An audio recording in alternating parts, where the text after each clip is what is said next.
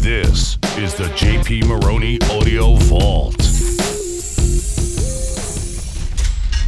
So how's it going? It's going well, man.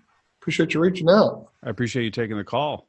You had some cool folks on your show. I went and listened to several episodes. Oh, you did?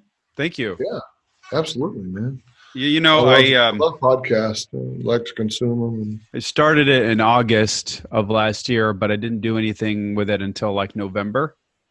And then November, December, January, February. So about 3-4 months, we went from like 32 download plays a day to now over 6,400 daily downloads. So it's growing.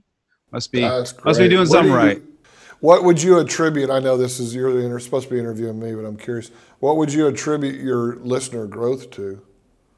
Consistency. Since I started doing it, I try to do as many as I can during the week. That would be number one. Number two would be, I went from communicating just by myself to bringing on guests that I find very interesting and I want to ask questions about.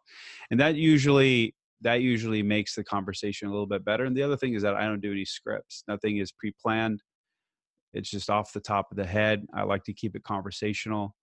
Those are my three facets. But I think the most important is really the consistency. If you can post a new episode every day, you'll have phenomenal growth. Very cool. Yeah, and since you've already got a lot of content, all you got to do is repurpose it. Yeah, we're repurposing that, and then I also have about 12 interviews for. I don't know if I told you about this. We've got a show we're launching in the second quarter called The Flop Factor: How to Fail Your Way to Success. Mm-hmm. And I want to have you on that show. Yeah, I want to have you on that show. And I'm getting NFL athletes, former NFL athletes, celebrities, CEOs of big companies. A lot of people are wanting to come on the show. So I'm excited. I think it's going to, everybody that's created any success has gone through their share of failures, obviously. And they love to share that because they want to hopefully give back a little value. And so and then everybody either is going through something or has a friend who's going through something. And so I think the show's going to have legs. We're going to publish a book called The Flop Factor as well, and doing a bunch of stuff around that. So. That's awesome, man. Yeah, I'd love to be part of it, and I look forward to hearing more about it. Yeah. Is it going to be like a podcast show, or is it going to be a YouTube series, or what are you looking to do with it? Everything. So we shoot everything in video first. Okay. So like right here, I'm shooting with you in video. We have 2 stationary cameras, and my full-time videographer has a handheld camera on a gimbal as well.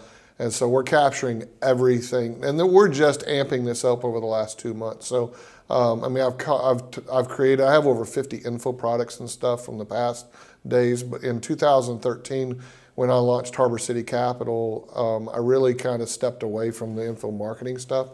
And now we're going back to that, but we're leveraging it to grow our businesses. And I just acquired a show this morning. We got a deal done. I'm buying somebody else's podcast that they just barely started, but they had everything set up and they had the brand I wanted.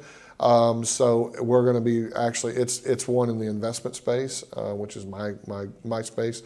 It's called the Deal Flow Show. So it's going to.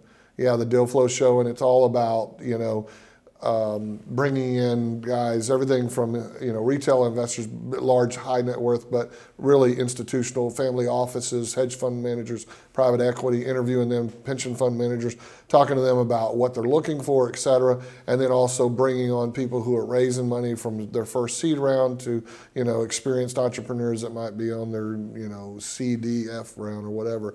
But and just talking about what people are looking for, what they're doing, that kind of thing. So I'm really excited about that show. It's going to be a lot of fun.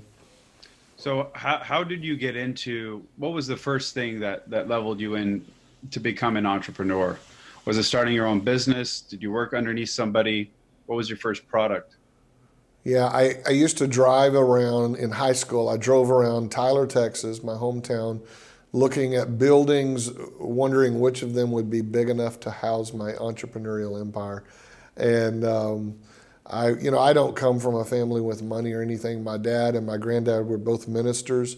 My family, I spent my childhood traveling the United States in a 32-foot motorhome, and I went to like 13 high schools in 12 years and things like that. It was, or 13 schools, so we moved around a lot. And so finally, my last 2 years of high school were in Tyler, Texas. I lived with my grandparents. I finally settled down a little bit in one place, and I caught the entrepreneurial bug. My uncle was an entrepreneur, built a construction business, but other than that, I really wasn't around it. But I caught that bug, and I started my first company at 19. It was a Christian t-shirt company. Mm-hmm. I came up with this t-shirt design. It said, "Christianity is cool when you consider the alternative." And the word "cool" had snow on it. The word "alternative" had flames. Anyway, it comes from that kind of morbid background of church that I was in those days. But people liked it, and I started selling it to church youth groups, and it kind of expanded from there. And I came up with a dozen other designs. And I ended up going to Houston and met with some people. I was trying to find somebody to print my work. And I met with these two ladies that owned a t-shirt business down there. They did MTV. Back then, Clint Black was touring. This was back in the 90s. And so early 90s, late 80s, early 90s. And so anyway, they did a lot of big superstars and stuff like that.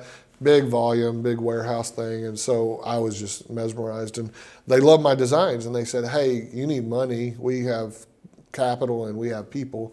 How about we become your partners?" And so they bought in 50% of the business, and they provided the capital, and they had great designers. They took I'm a decent graphics guy, but they had t-shirt designers, and man, they created some wicked cool designs. So that was the launch of my first real entrepreneurial venture. So what are you doing now? You kind of have your hand in a lot of different things, right? So you got information products. What are those revolving around? So that really there's kind of a progression. I had the magazine business. I ended up exiting that, sold to the partners. That it really never was real successful, and we can tell that story someday. But I learned a lot along the way, and they ended up buying me out, and they had a bunch of church camps and stuff that were their customers. I didn't know how to sell back then, and so I never really got the business off the ground. They bought all the inventory, gave me a check to go away, and so that was my first exit.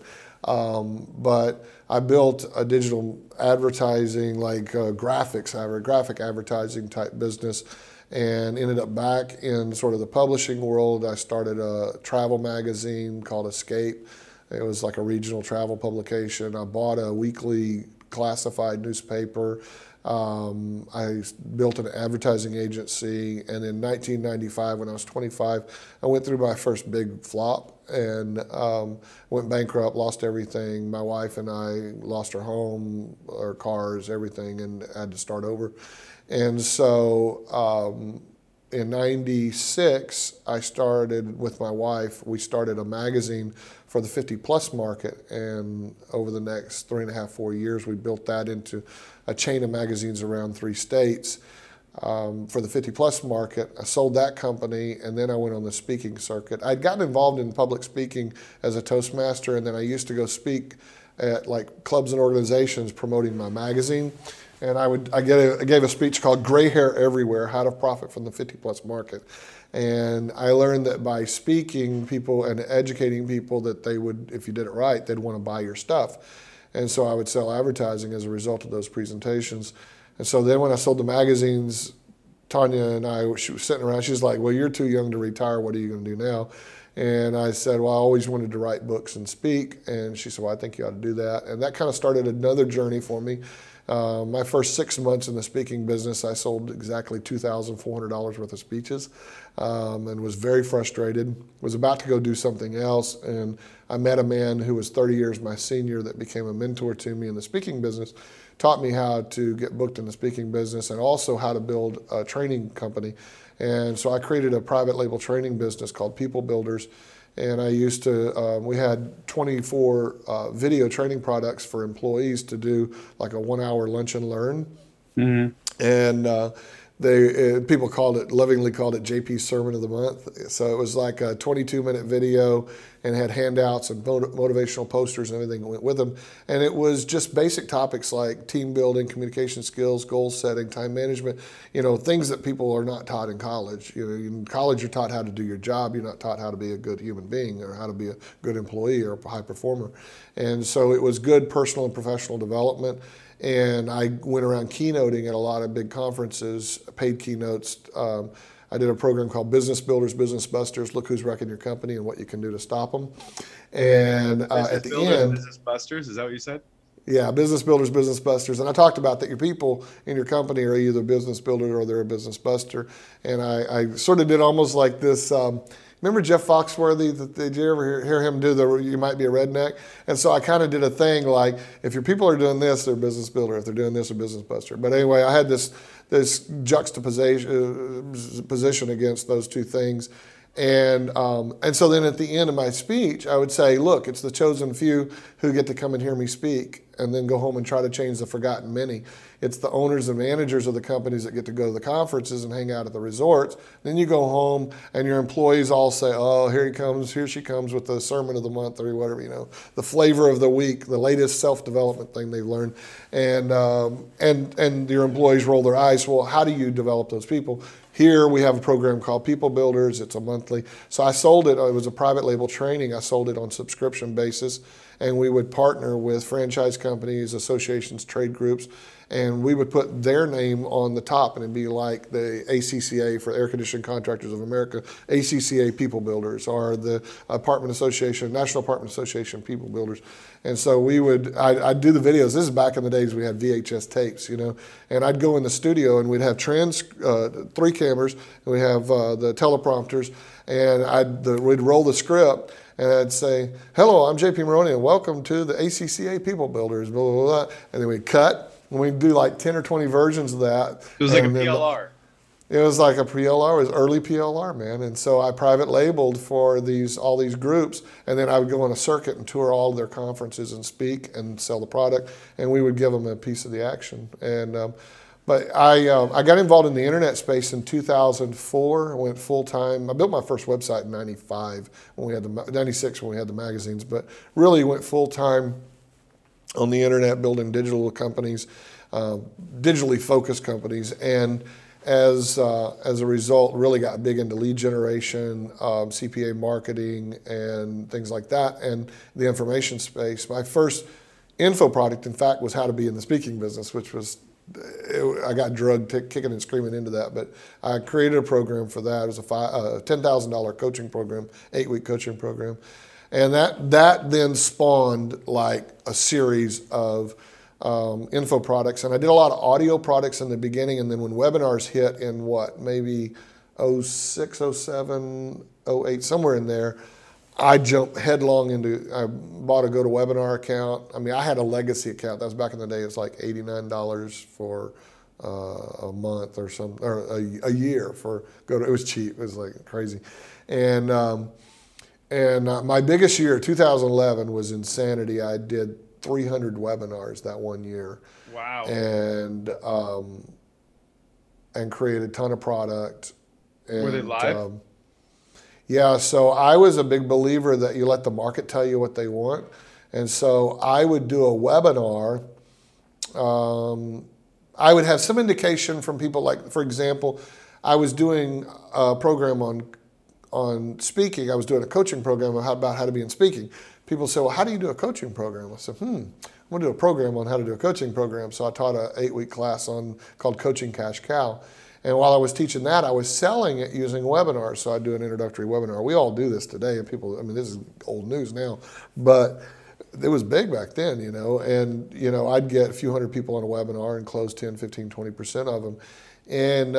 And so people were like, that's pretty cool. How do you do webinars? And I was like, I want to do a program on how to make money with webinars. So I just, product after product, so I had Coaching Cash Cow, Webinar Cash Cow, List Building Cash Cow, Fast Product Formula, Fast Book Formula. I had all these programs. Product Formula was yours? That's me, Fast